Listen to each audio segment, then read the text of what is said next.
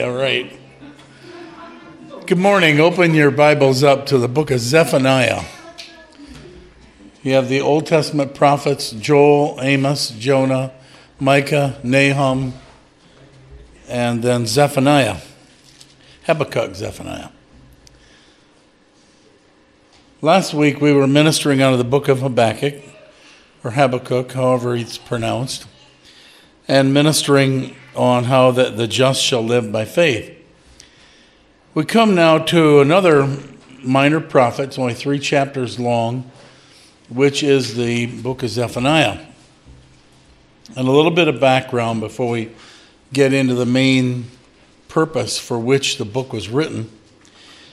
Zephaniah was raised up by God to assist King Josiah. If you remember, Josiah was the young boy that was took over the royal line after his father was assassinated, and he brought about the second great revival that occurred in the latter days of Judah. Started out with Hezekiah, then came Hezekiah's son to turn things back the other direction. After he died, his son took over, was assassinated by the people of Judah, and then came Josiah. So the message of Zephaniah basically revealed that it was too late for Judah to be spared the judgment that her family, the northern kingdom of Israel, had gone through, that she likewise was going to face the same. But there were some in Judah at that time that God would spare. There was a remnant that he was going to spare. So it goes back to the time period of Josiah, which is about 635, just not too long before they are overcome by the kingdom of Babylon. So to understand Zephaniah, at that time you had 2 other prophets ministering with him. We had Habakkuk, and then we also had Jeremiah. And basically, as I shared with you already, the history behind it was that after Hezekiah died, Manasseh, his son, took over. And if you look over to 2 Kings 21, Manasseh was the worst king that Judah ever had. Now, he's not the worst king that Israel ever had. Remember, we talked about Amos Ahab, Jezebel, very wicked king and queen. But we're talking now about Judah. And in 2 Kings 21, we're told that Manasseh, who he reigned for 55 years, and everything that Hezekiah had established as a good king, Manasseh totally destroyed it. So if we were living in that time frame, we would find that in Judah there was extreme corruption that was occurring. Let's read a few verses in 2 Kings 21. Manasseh was 12 years old when he began to reign. He reigned 55 years in Jerusalem. His mother's name was Hephzibah. And he did that which was evil in the sight of the Lord after the abominations of the heathen, whom the Lord cast out before the children of Israel. He built up again the high places which Hezekiah's father destroyed. He reared up altars for Baal, made a grove, as did Ahab, king of Israel, worshipped all the host of heaven, served them, built altars in the house of the Lord, of which the Lord said, in Jerusalem I'll put my name. Solomon's temple, he actually began to build temples to the false gods right in that temple and in the court. He built altars for the host of heaven in the 2 courts of the house of the Lord. Made his sons to pass through the fire, observed times, used enchantments, dealt with familiar spirits and wizards, so he was heavily involved in the occult. He wrought much wickedness in the sight of the Lord to provoke him to anger. He set a graven image of the grove which he had made in the house of which the Lord said to David and Solomon his son, this is the house and in Jerusalem which I have chosen out of all the tribes of Israel, put my name forever. So he began to start putting up tree worship in the house of the Lord. Neither will I make the feet of Israel move any more out of the land which I gave their fathers, only if they observe to do according to all that I've commanded them, and to according to all the law that my servant Moses commanded. But they hearkened not. God said, if you'll serve me and obey me, you'll not lose this land. But they didn't hearken.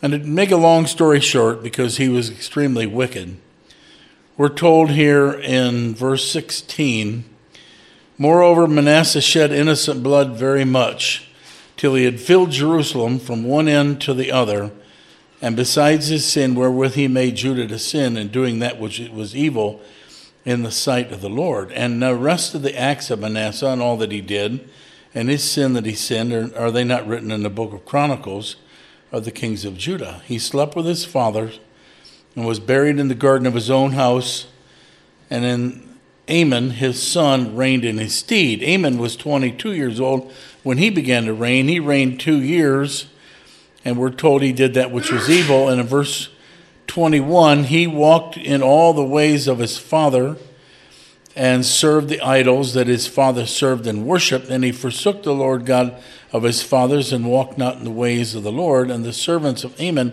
conspired against him, and slew the king in his own house. So he was assassinated and put to death.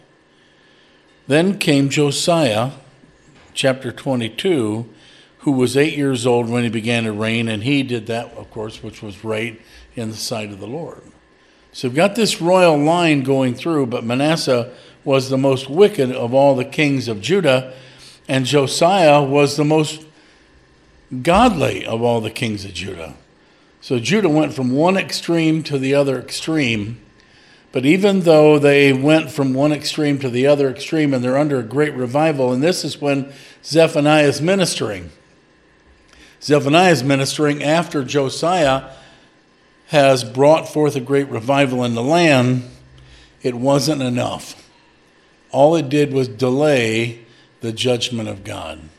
All it did was bring about repentance for a remnant of the people. But the majority of the people still had it in their heart to want to follow the false religion and the sinful ways that had been brought in by Manasseh. In chapter 23 and verse 26, where we're reading here about Josiah, it says, for example, the Lord turned not. Well, let me back up a little bit, see if it picks up. Verse 24.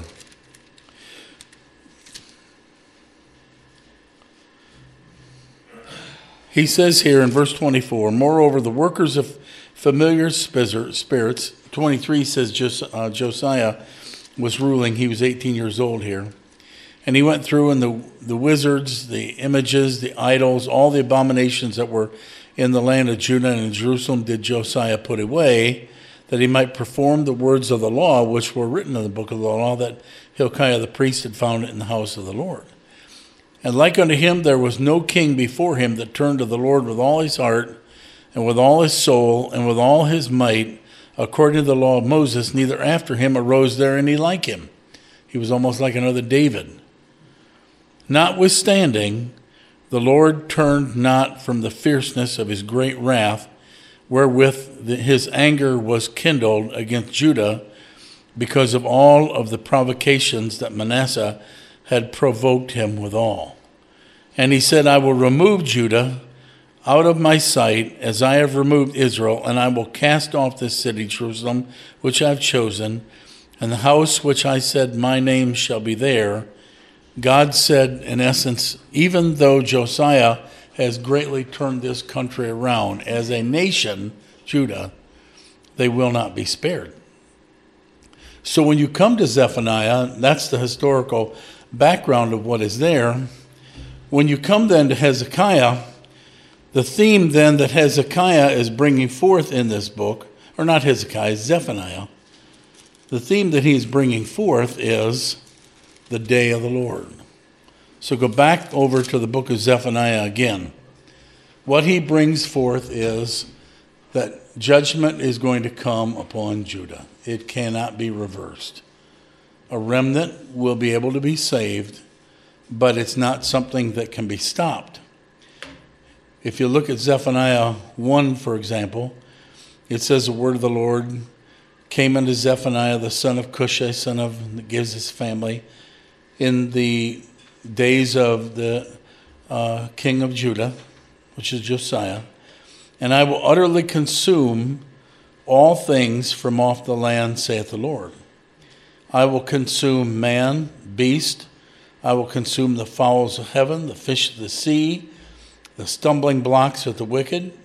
I will cut off from them the land, saith the Lord, and stretch out mine hand upon Judah and upon the inhabitants of Jerusalem, and I will cut off the remnant of Baal from this place. And he goes on and expresses that over and over again in this first chapter in judgment to Judah. And then if you look over to verse 14, he emphasizes this as the day of the Lord. 13 times in the book of Zephaniah, Zephaniah's theme is the day of the Lord. It's here, for example, where verse 14 says, the great day of the Lord is near, it is near, and it hasteneth greatly. Even the voice of the day of the Lord, the mighty men shall cry bitterly. The day is a day of wrath, a day of trouble, a day of distress, a day of wasteness, dissolution, darkness, gloominess, a day of clouds and thick darkness, a day of the trumpet alarm against the fenced cities and the high towers. And I will bring distress upon men, that they shall walk like blind men, because they've sinned against the Lord, and their blood shall be poured out as dust, and their flesh as dung. Neither their silver or their gold will be able to deliver them in the day of the Lord's wrath. But the whole land shall be devoured by the fire of his jealousy, for he shall make even a greedy riddance of them all that dwelleth in the land. Now he's talking about partly the judgment that was going to come upon them in regard to the invasion of Babylon, which shortly happens historically. Babylon overcomes and conquers them, as well as many other nations that are surrounding them. Chapter 2, he goes on and talks about different countries other than Judah. Verse 4, he says, Gaza shall be forsaken, Ashkelon a desolation, Ashdod at noonday, and Ekron shall be rooted up. Woe to the inhabitants of the seacoast, the nation of Kermethites. And the word is against thee, O Canaan, the land of Philistines. So he mentions here several different nations, and also says that they likewise are going to suffer God's wrath, which they do, because historically then Babylon comes in, overcomes and conquers them, as well as the nation of Assyria. When we move into the book of Jeremiah and then move on into Daniel and Ezekiel, we'll talk about that more. But the day of the Lord is not just here being emphasized by Zephaniah for the events that historically were there to be occurred. Prophecy has a twofold meaning. Most prophecy can be applied to the current time in which it was spoken, and it can also refer to another time. And when it comes to that message, the day of the Lord, that applies not only to the time of Zephaniah, but it is a time that is mentioned throughout the whole Old Testament and right on into the New, of a day that is yet to occur, a day that is yet to happen.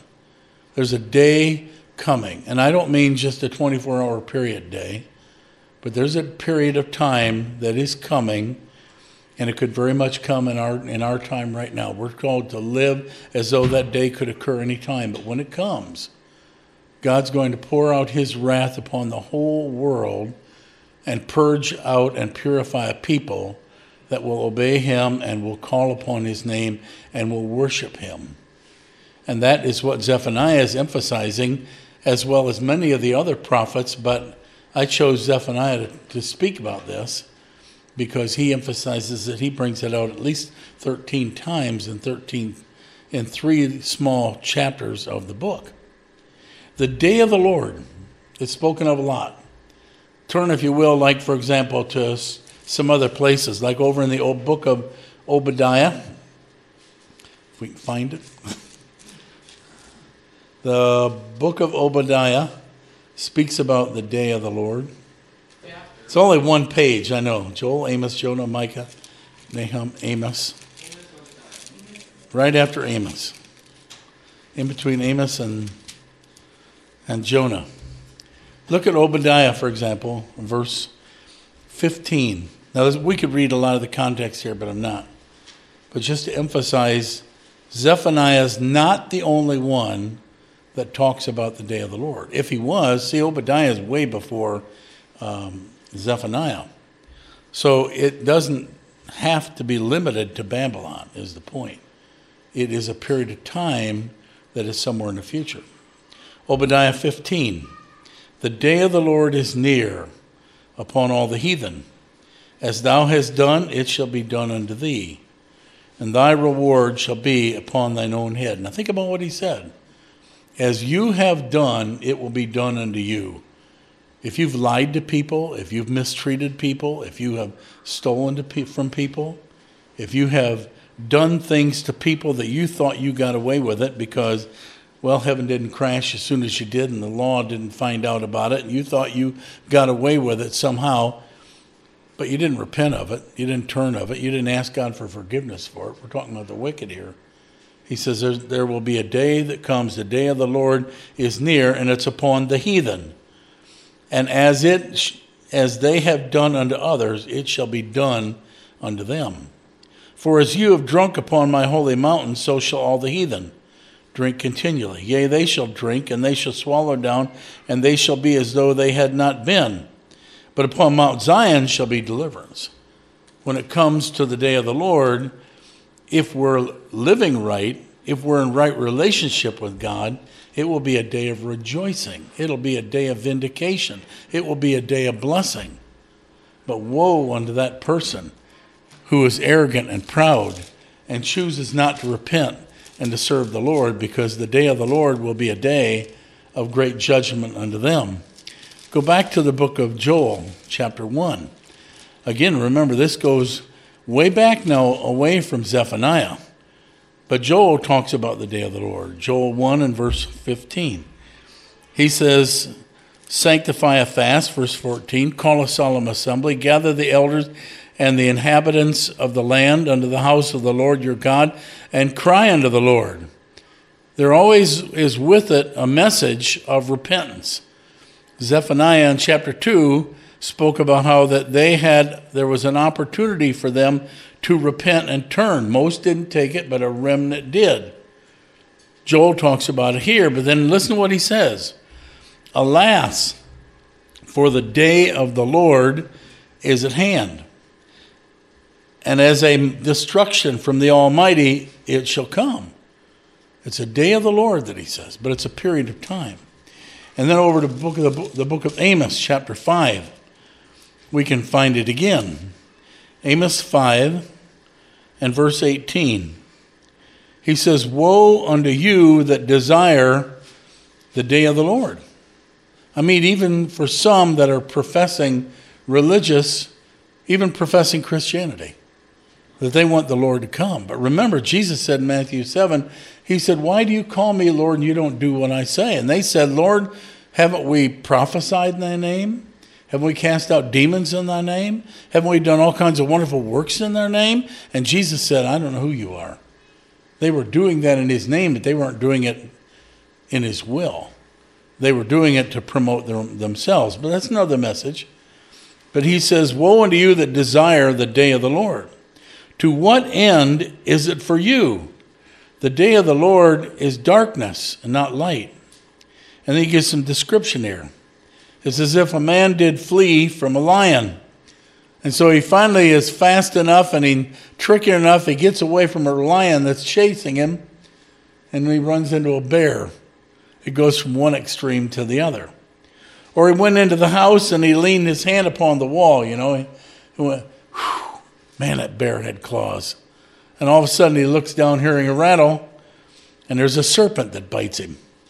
Shall not the day of the Lord be darkness and not light, even very dark and no brightness in it? I hate your feast days. I'll not smell your solemn assemblies.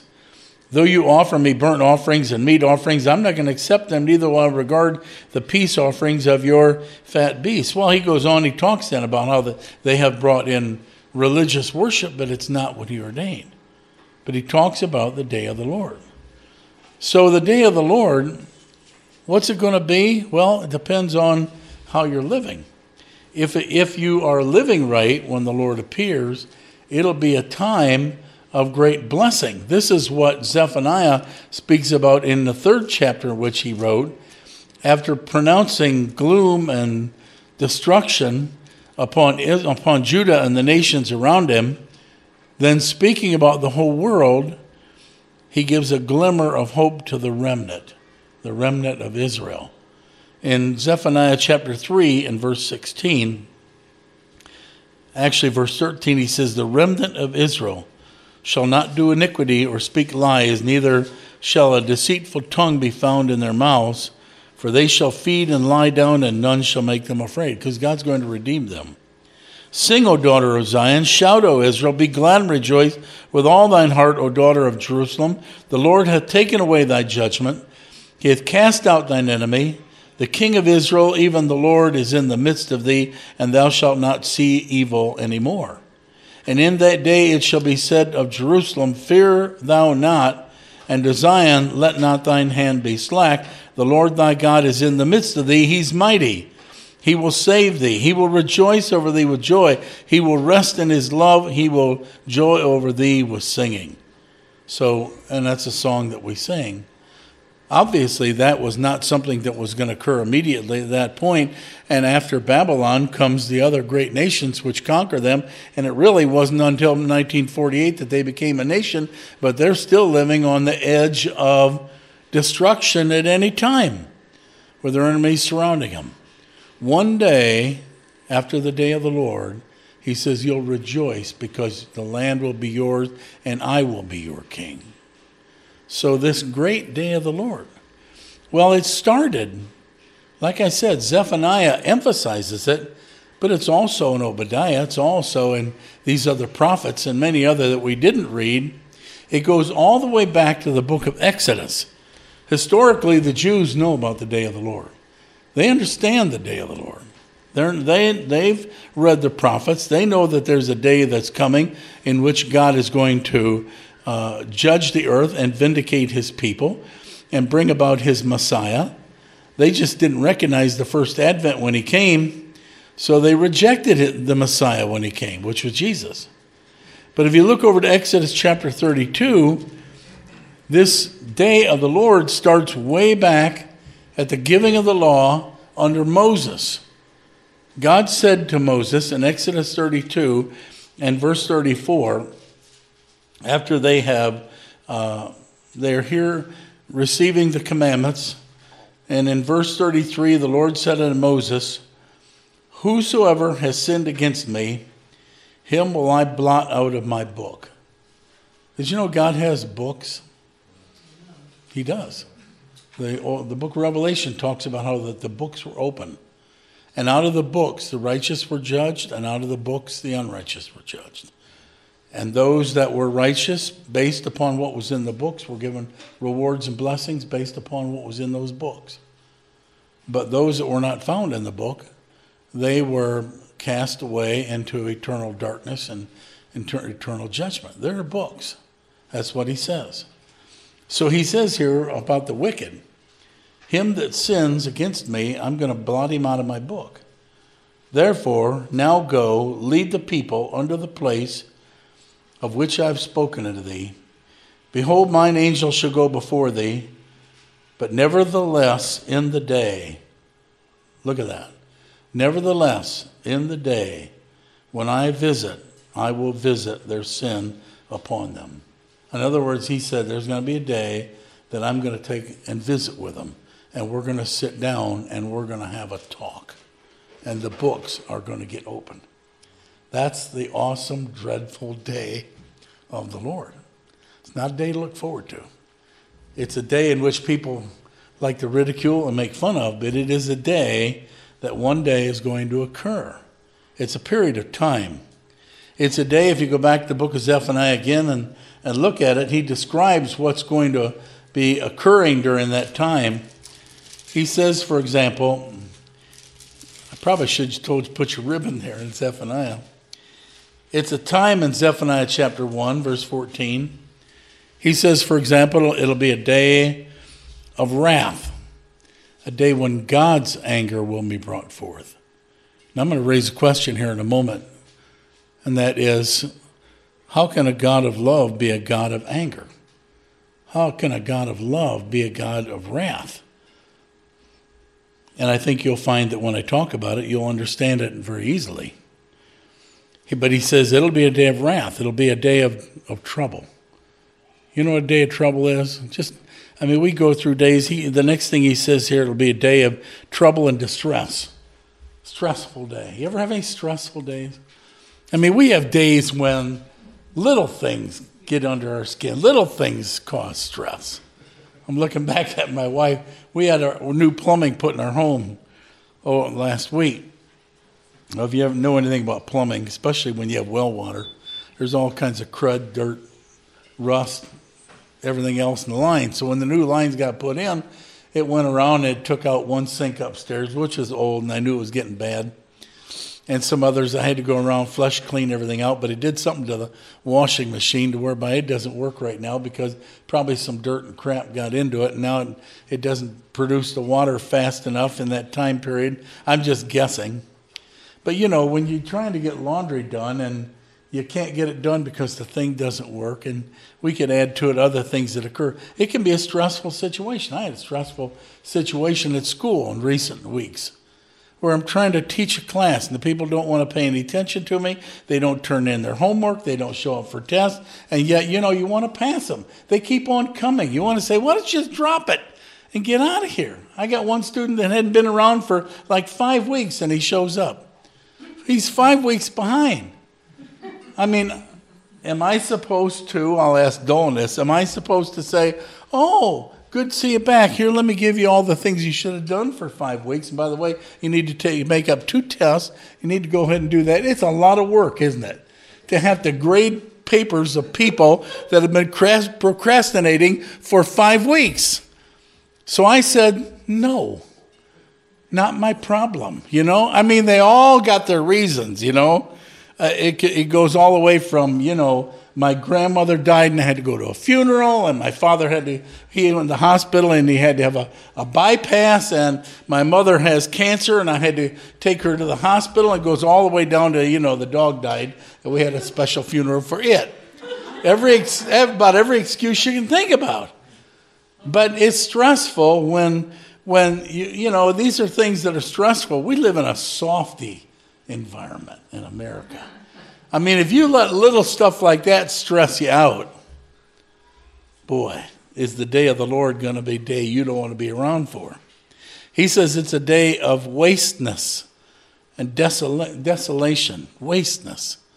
I get the picture there of like some of the rains that were going through Texas recently and South Carolina. And you looked at the waste, the automobiles, the homes, the mobile homes, roads being ripped up and torn, washed away. Everything that people worked for and earned their whole life just became garbage, just became totally destroyed right in front of them. It's a day of darkness and gloominess, clouds and thick darkness. When you look out, you can see on the horizon the blackness and the thunder and the lightning that's coming. And you head for shelter to get out of it because of the destruction that comes with the wind and the rain, the tornadoes, the hurricanes, and so forth. He says, verse 16, it's the day of the trumpet and the alarm. Not just the sirens going off to warn you there's a tornado coming, but these are the trumpets and these are the alarms that there is an army that is coming. In another place, Zephaniah talks about the Lord of hosts. He's a general. He's a leader. He's going to come with his army. Supernatural army. There's no army that can stand against him. We haven't lived during a time of war, but I've seen pictures of it. It's not fun. Have you ever seen any movies, literal pictures of the Civil War, for example? It's not fun to look at arms that are just stacked up in a pile. Arms, legs. You look at tents that have bloody tables all around.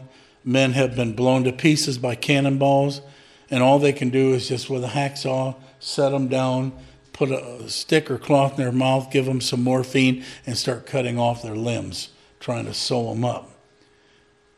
My wife and I happened to watch a show here recently on Holocaust. Again, the same thing.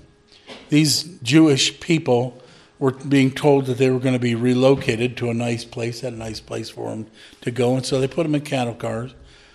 And then as they got off the cattle cars, they were deceived. They were spoken to with words of comfort and words of, oh, things are going to be so much better for you, and on and on. And they were told, now, before we take you to your new home, we want to make sure that you get a shower and get all cleaned up, and we can give you new clothes.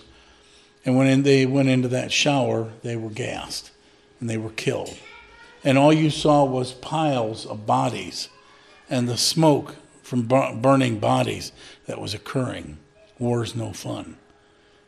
He's saying here that when the Lord comes, it's going to be the Lord of hosts. It's going to be a day of the trumpet and the alarm against the fenced cities and the high towers. In other words, those places where they think they've got defense, they're going to be nothing when it comes to the Lord. I will bring distress upon men that they shall walk like blind men. They're not going to be able to see any way of escape, any way out of this mess. It's just going to be the kind of situation whereby they can't find anything, any way of escape, and some of them are going to try to commit suicide just to get out of it. And God's not going to allow that to happen. Today, sometimes it happens. I mean, one of the more heartbreaking things you can see is on 9/11, when those two planes flew into the towers. And they're smoldering, they're smoking, they're burning. And people know they're going to die. And rather than go through the torture of being burned up to death, some of them actually started jumping from very high up in the air. Photographs of it. That kind of stuff makes you weep. But what God is saying here is that the day of the Lord is coming, and I'm going to deal with every human being that has not been obedient to me and that has not followed my ways. I'm going to judge them. That is what the day of the Lord is all about. It's a day of punishment, and it's a day of justice and wrath. It's a day in which, well, it's not going to be just 24 hours, but it's going to be a day that this world has never experienced yet. The book of Revelation talks about it. Oh, I'm sorry, I'm not keeping this up. The day of book of Revelation talks about it as being a day of 21 judgments that are poured out. It's described in the book of Revelation as the loosening of 7 seals and the pouring forth of 7 vials and the trumpet alarm and sound of 21. And it lasts over a period of 7 years. In verse 18, when he talks about this, he says, their silver and their gold will not be able to deliver them in the day of the Lord's wrath. The whole land shall be devoured by the fire of his jealousy. And he will make a speedy riddance of all them that dwell in the land. Not just the land of Judah, but all the land, the whole earth. He'll make a speedy riddance of all those that have chosen to follow their own ways rather than to follow the Lord. Look at Isaiah chapter 2. Verse 11. Let me give you a few more scriptures here that depict this day. I want to make that impression in your heart, because when you're tempted to follow the world and its ways, and they're contrary to God's word, and you know that, you have a choice that is set before you. You could choose to follow the world and its ways and do what it says is right, but in your heart you know it's not. Don't think for one moment that as they pursue and follow that course of action and nothing happens, that they somehow got away with it. In the Psalms, it's either Psalm 73 or 78, there was a righteous man that was crying out to the Lord about how the wicked were living as it appeared like nothing was going wrong in their life. And God basically said to him, they're living on thin ice. One day the ice is going to break. And one day they're instantly going to be brought into terror. Well, that day is prophesied that it's going to happen. In Isaiah chapter 2, listen to what the things here is said about the day of the Lord. Now we're talking about Isaiah. The word that Isaiah, the son of Amos, saw concerning Judah and Jerusalem, it shall come to pass in the last days that the mountain of the Lord's house shall be established in the top of the mountains, and it shall be exalted above the hills, and all nations shall flow into it.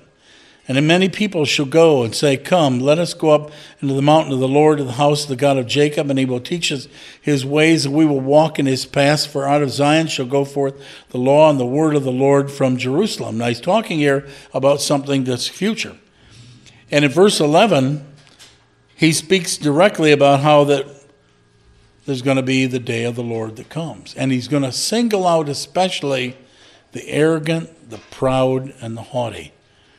The day of the Lord, verse 11, the lofty looks of man. Well, let's start at another place here. We can start at verse 12. The day of the Lord of hosts shall be upon every one that is proud and lofty, and upon every one that is lifted up, he shall be brought low. And all the cedars of Lebanon that are high and lifted up, and all the oaks of Bashan, they're all going to be judged. He's talking about Bashan was an area that was, I believe, south of the Jordan River. And it was an area of prosperity and wealth. He says it's going to be brought low. And the cedars of Lebanon refers to strength and power and so forth. Well, he says all of that's going to be brought to nothing. Upon all the high mountains and upon all the hills are lifted up, upon every high tower and upon every fenced wall, and upon all the ships of Tarshish, and upon all the pleasant pictures. He's saying it doesn't matter about all the merchants' wealth that comes in, doesn't matter about all the art, doesn't matter about all the money, it doesn't matter about all the things that people have spent their lifetimes trying to attain to, and they're arrogant and proud because of it, because they think they're rich. I mean, people that have money and seem to have a lot of things, they have an attitude whereby they look down on others. Have you ever felt like people look down on you for something? I mean, did they look down on you because maybe you didn't have that college degree? I mean, I've had people, for example, that attained unto a bachelor's or a master's or doctor's, and they may look at me or my wife and say, well, we have a 4-year degree. They're implying that all you have is a 2-year degree. I don't care if you got, it doesn't matter to God, but that's what their attitude is.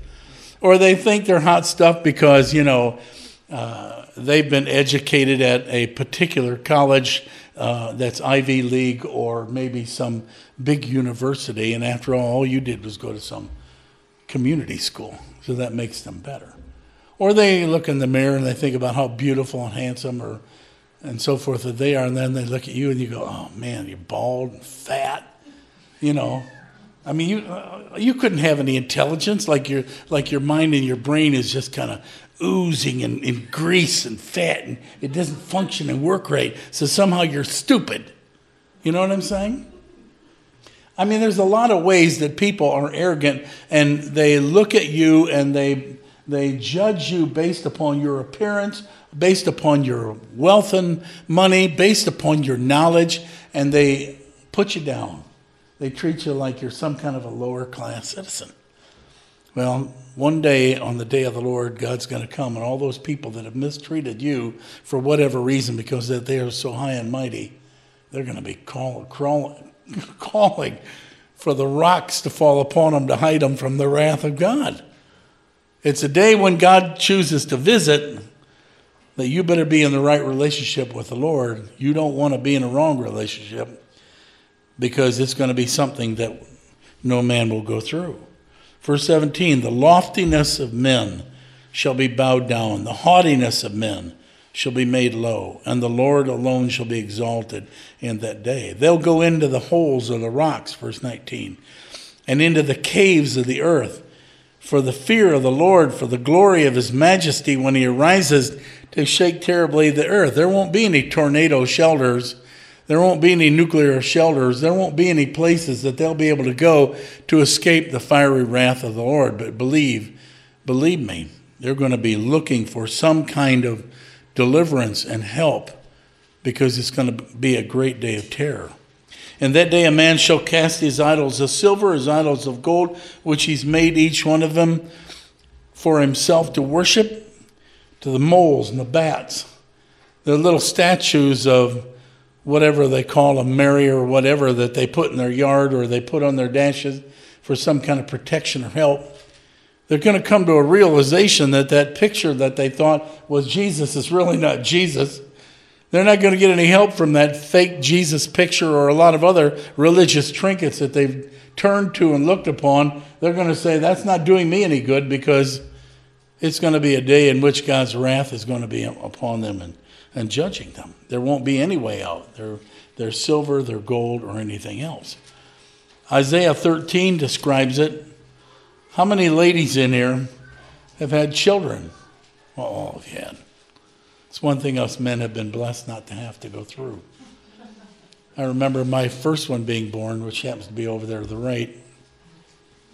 My wife, bless her heart, was going through a lot of difficulty having the first child, and she looked at me and said, if you ever do this to me again, 6 more times I got to do it. They came easier, thank goodness. I don't know if she would have been able to handle it, and I know I wouldn't have. They came easier. But you know what it's like when a woman goes through travail and having a baby? They do. Well, he describes it here in Isaiah chapter 13 and verse 6, talking about the day of the Lord. He says, howl ye, for the day of the Lord is at hand, and it shall come as a destruction from the Almighty.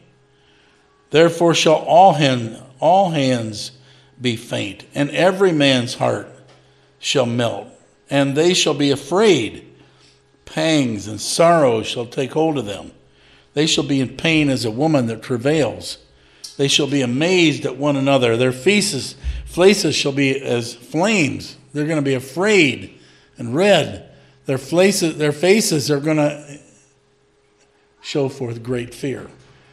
Behold, the day of the Lord cometh, cruel, both with wrath and fierce anger, to lay the land desolate, and he shall destroy the sinners off of it. Then goes on, talks about the heavens will be judged as well. And in verse 11, I will punish the world for their evil and the wicked for their iniquity, and I will cause the arrogancy of the proud to cease and lay low the haughtiness of the terrible. Why does he keep talking about the proud? Because it's the arrogant and the proud that when they hear these things now, they have an attitude whereby they disregard it and continue to pursue and follow after their own ways. Well, let me raise a question and answer it, and I'll let you go home. The question is this: how can a God of love do all this? You can see what I've written down here. We haven't experienced the effects of war, the Civil War, the Holocaust, the body parts, rape, torture, cruelty. Just look at some of the wounded warriors that have come back from Iraq and Iran and other places. I mean, they just simply drove over somewhere on a road and a bomb went off and blew their legs off or blew their arms off. Life-changing situations. So how can a God of love do this? This is God coming forth. God is the general. God is the ruler. How can a God of love do this? Because God is not only a God of love, but he's a God of wrath. Listen to Deuteronomy chapter 32. We're told here very clearly that God is not ashamed of who he is, and neither should we if we understand it right. In Deuteronomy chapter 32 and verse 39, he speaks of himself here. This is his holiness. When we talk about God's holiness, we're talking about how that he's the opposite of us. We as individuals, and I'm not saying it's right, but we as individuals, we lie. We as individuals have stolen things. We as individuals have falsely judged people. We as individuals have criticized people. We as individuals have gotten angry unrighteously and wrongly. We as individuals have done all kinds of things wrong in our life, but God has never done one of those things. He's holy. He's just the opposite of us. We are unholy. We are sinful. He is not. So his holiness, in his holiness, he is perfect. I mean, have you ever had people say to you, for example, who do you think you are to judge me? People that live in glass houses don't throw stones. Who are you to set yourself against me? You're no better than me. You're nothing but a hypocrite. God's not a hypocrite. God is totally other than what we are, and God created us to be like what he is. And because we have chosen not to be like what he is, then God has been very long-suffering and merciful, waiting on us to repent and turn and get help to whereby we can be. But if we're proud and arrogant, feeling that we can do whatever we want to do and it doesn't matter, there's a place where God says that isn't going to work, and his justice comes forth. Deuteronomy chapter 32, he describes himself here. Listen to it. He says, "See now that I, even I, am he." There's no God with me. He doesn't have to answer to anybody. He's sovereign. He doesn't have to answer no to another God. He doesn't have to make sacrifice to another God. He doesn't have to appeal to mercy to another God. He's the God of gods. "See now that I, even I, am he. There is no God with me. I kill, I make alive, I wound, I heal." God is sovereign, and he can do anything he wants. Is there any that can deliver out of my hand? No, because none are greater than God. If I lift up my hand to heaven and say, or he says, I lift up my hand to heaven and say, I live forever. If I whet my glittering sword, if I sharpen my shiny sword, and mine hand takes hold on judgment, then I will render vengeance to mine enemies, and I will reward them that hate me. I will make mine arrows drunk with the blood, and my sword shall devour flesh, and that with the blood of the slain and of the captives of the beginning of the revengers upon the enemy. Rejoice, O nations, with his people, for he's going to avenge the blood of his servants, but he will render vengeance to his adversaries and be merciful unto his land and unto his people. In other words, his wrath is his vindication of those that have worked against his people. Those that have sinned against you and I. Now, we have obviously sinned against others, but we've received forgiveness for it. But there are others that have sinned against us, and they have chosen not to repent of it. They go on in their arrogant ways. They've hurt and harmed the righteous. And God has said to us, don't you take vengeance unto yourself. Vengeance is mine, saith the Lord. Because he can do it righteously, we can't. So the person that really lives what is said there and chooses not to retaliate and not to take vengeance, but commits that unto the Lord, God says with a promise, one day, the day of the Lord is coming, and I'm going to make all those wrongs right. It's not a flaw in his character. He's holy. He hates sin. If he were indifferent to sin, then that would be a flaw. I mean, what would you think, for example, if murder was going about occurring and happening and he just sat back and didn't do anything about it? He just let it go. He just came up with an excuse. Well, I don't know. The person they killed really wasn't that great of a person anyways. You know, he was a drug addict and he was worthless, so no loss. Or maybe a woman gets raped and God just, doesn't do anything about it. He just kind of sits back and says, wow. She should not have worn those tight pants. Shouldn't have worn such a tight blouse. I mean, she's asking for it by the way that she looked. Shouldn't have been painted up with makeup. I mean, what do you expect? Or maybe it was stealing, for example. Couple people go in and they rob a bank. And God just doesn't do anything about it. Or we just say the police force doesn't do anything about it. They don't do anything about it. And the attitude is, well, they were hard up. I mean, they had a lot of bills to pay. I mean, the woman was going to have a baby. You know what I'm saying? And most of the people in the bank, they're rich anyways. They can afford it. So what's wrong with it being a little bit of a Robin Hood? Or a judge that just lets criminals go free of punishment. We got one in the White House. It's getting pretty bad. I mean, get mad all you want. But he's recently made announcement of several hundred, I believe, if not 1,000, of convicted drug dealers that they're going to let go. Well, why now? Because they're going to be legalizing marijuana before he leaves office. So now it's legal, so all those guys can be let go. Do you as an individual, think about this for a minute. Do you condone things like that? Do you condone stealing? For example, let's say that you go to work and you come home, and when you go to open the door when you come home, you notice the door is kind of cracked open. You walk in, and everything has just been turned inside out. And you have all different kinds of things stolen, taken away from you. Does that upset you? What do you want? Do you get a hold of the police? You say, hey, I've been robbed. What do you want the police to do? Well, you want the police to catch them.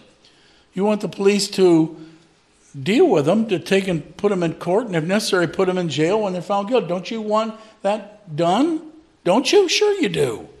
Nothing wrong with that. You want it done. It's not that is wrong. God just says, don't you take care of it, I'll take care of it.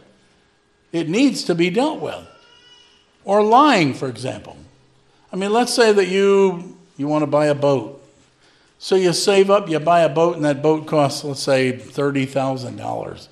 You buy it used from somebody, and the person says, hey, there isn't a single thing wrong with it. Nothing. You put it out in the lake and get going, and all of a sudden, your wife's screaming that there's water coming in from a certain area of the boat. And you looked it over, you didn't see anything, but it was patched. Great big crack, great big hole. You're out in the middle of the lake, it's sinking. I mean, doesn't that get you upset? It's less than that. You can be driving down the road and somebody cuts you off in traffic. And anytime anybody sins against you in some way, that makes you upset. You want to deal with it. Well, don't you think God does?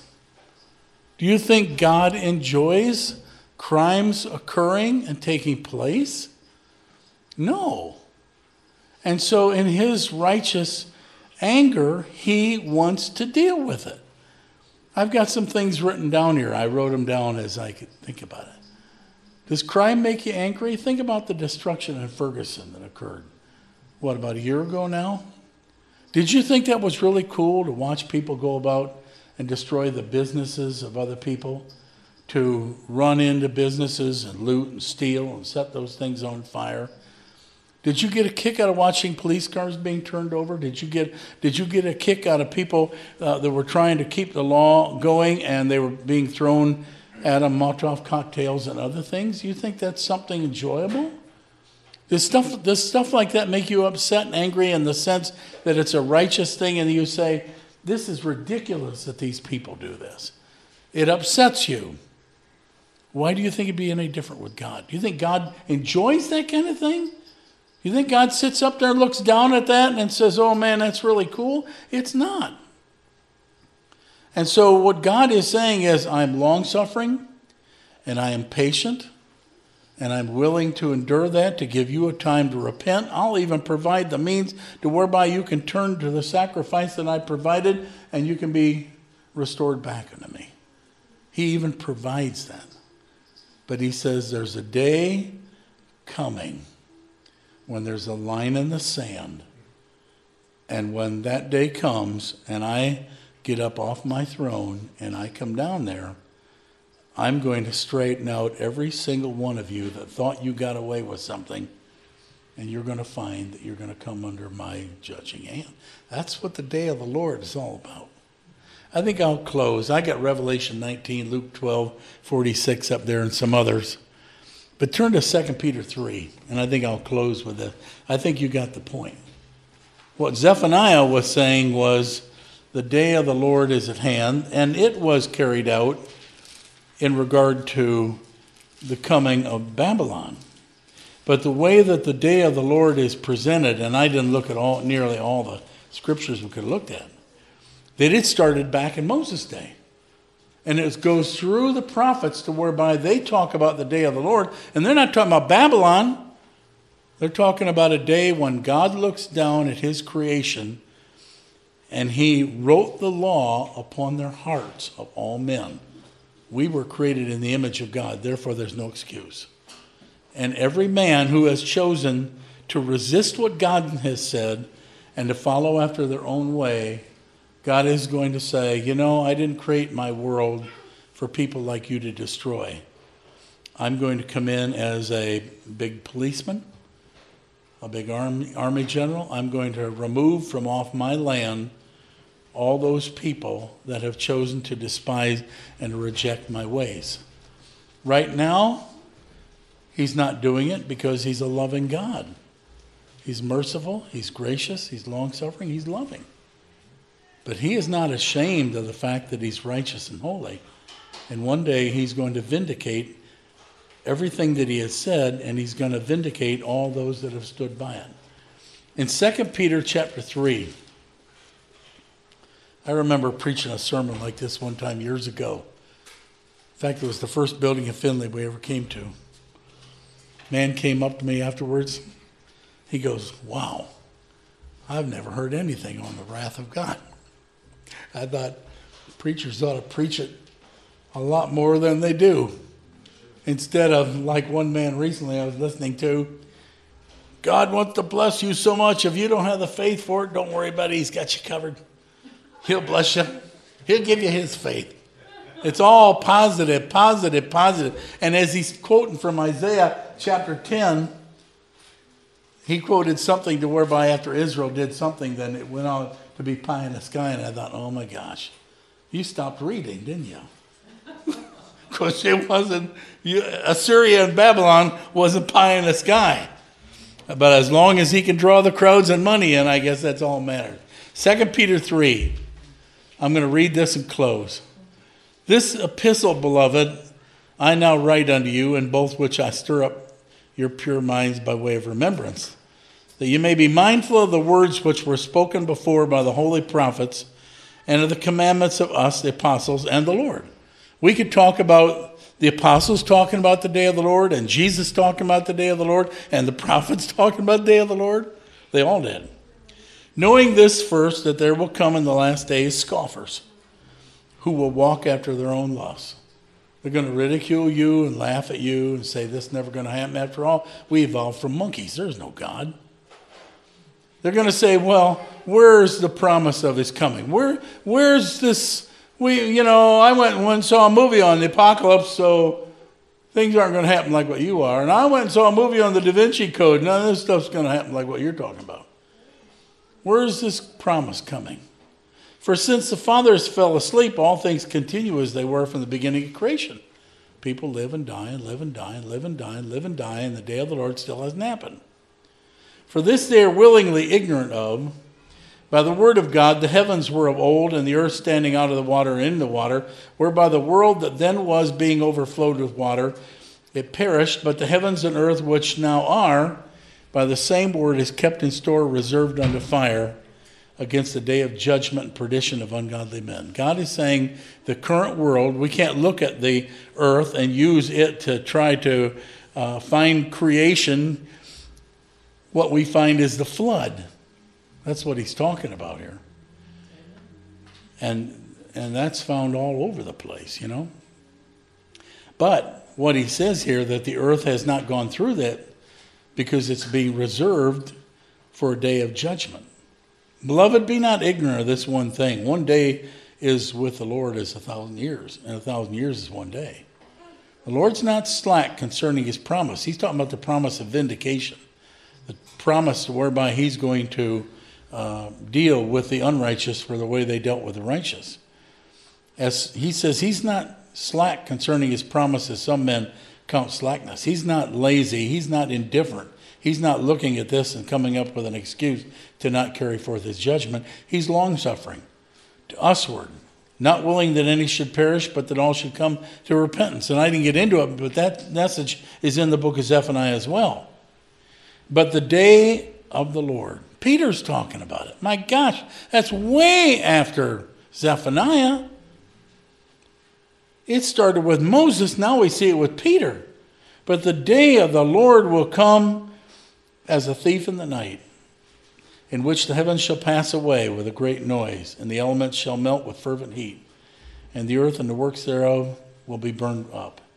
Seeing then that all these things shall be dissolved, what manner of person ought you to be in all holy living and godliness, looking for and hastening unto the coming day of God, wherein the heavens being on fire will be dissolved, and the elements shall melt with fervent heat. Nevertheless, we, according to his promise, look for a new heavens and a new earth, wherein dwelleth righteousness. Wherefore, beloved, seeing that you look for such things, be found in him in peace, without spot and blameless, because that can only come by the blood of Jesus. and account that the long-suffering of our Lord is salvation, even as our brother Paul, and according to the wisdom given unto him, hath written unto you in all of his epistles, in which some things are hard to be understood, which they that are unlearned, unstable, wrest as they do the other scriptures unto their own destruction. But, beloved, seeing you know these things, what I talked about this morning, don't be led away. He says, you know these things before, beware lest you also, being led away with the terror of the wicked, fall from your own steadfastness. But grow in grace and in knowledge and our Savior, Jesus Christ. To him be glory both now and forever. Amen. There's so much more I could say, but you got the point. That's what Zephaniah was saying unto them, that the day of the Lord is at hand. The remnant repented, but the majority did not. They continued on in their arrogant ways that were accepted by the world. Father, it's good for us to hear every so often about the day of the Lord. It can be said in so many different ways because you've put it in your word in so many different ways. But you've told us to be watchful and on guard, because the day of the Lord will come as a thief in the night. And it is a day of holiness. It is a day of righteousness. It is a day of wrath. It is a day when you are going to vindicate the righteous and judge the wicked for their pride and arrogance and unbelief in how that you've told them to live. Let this word be rooted in our heart, to whereby when we're tempted to turn away from what you've taught us is right, that we can resist that temptation and overcome. Thank you for it, Father, in Jesus' name. Amen.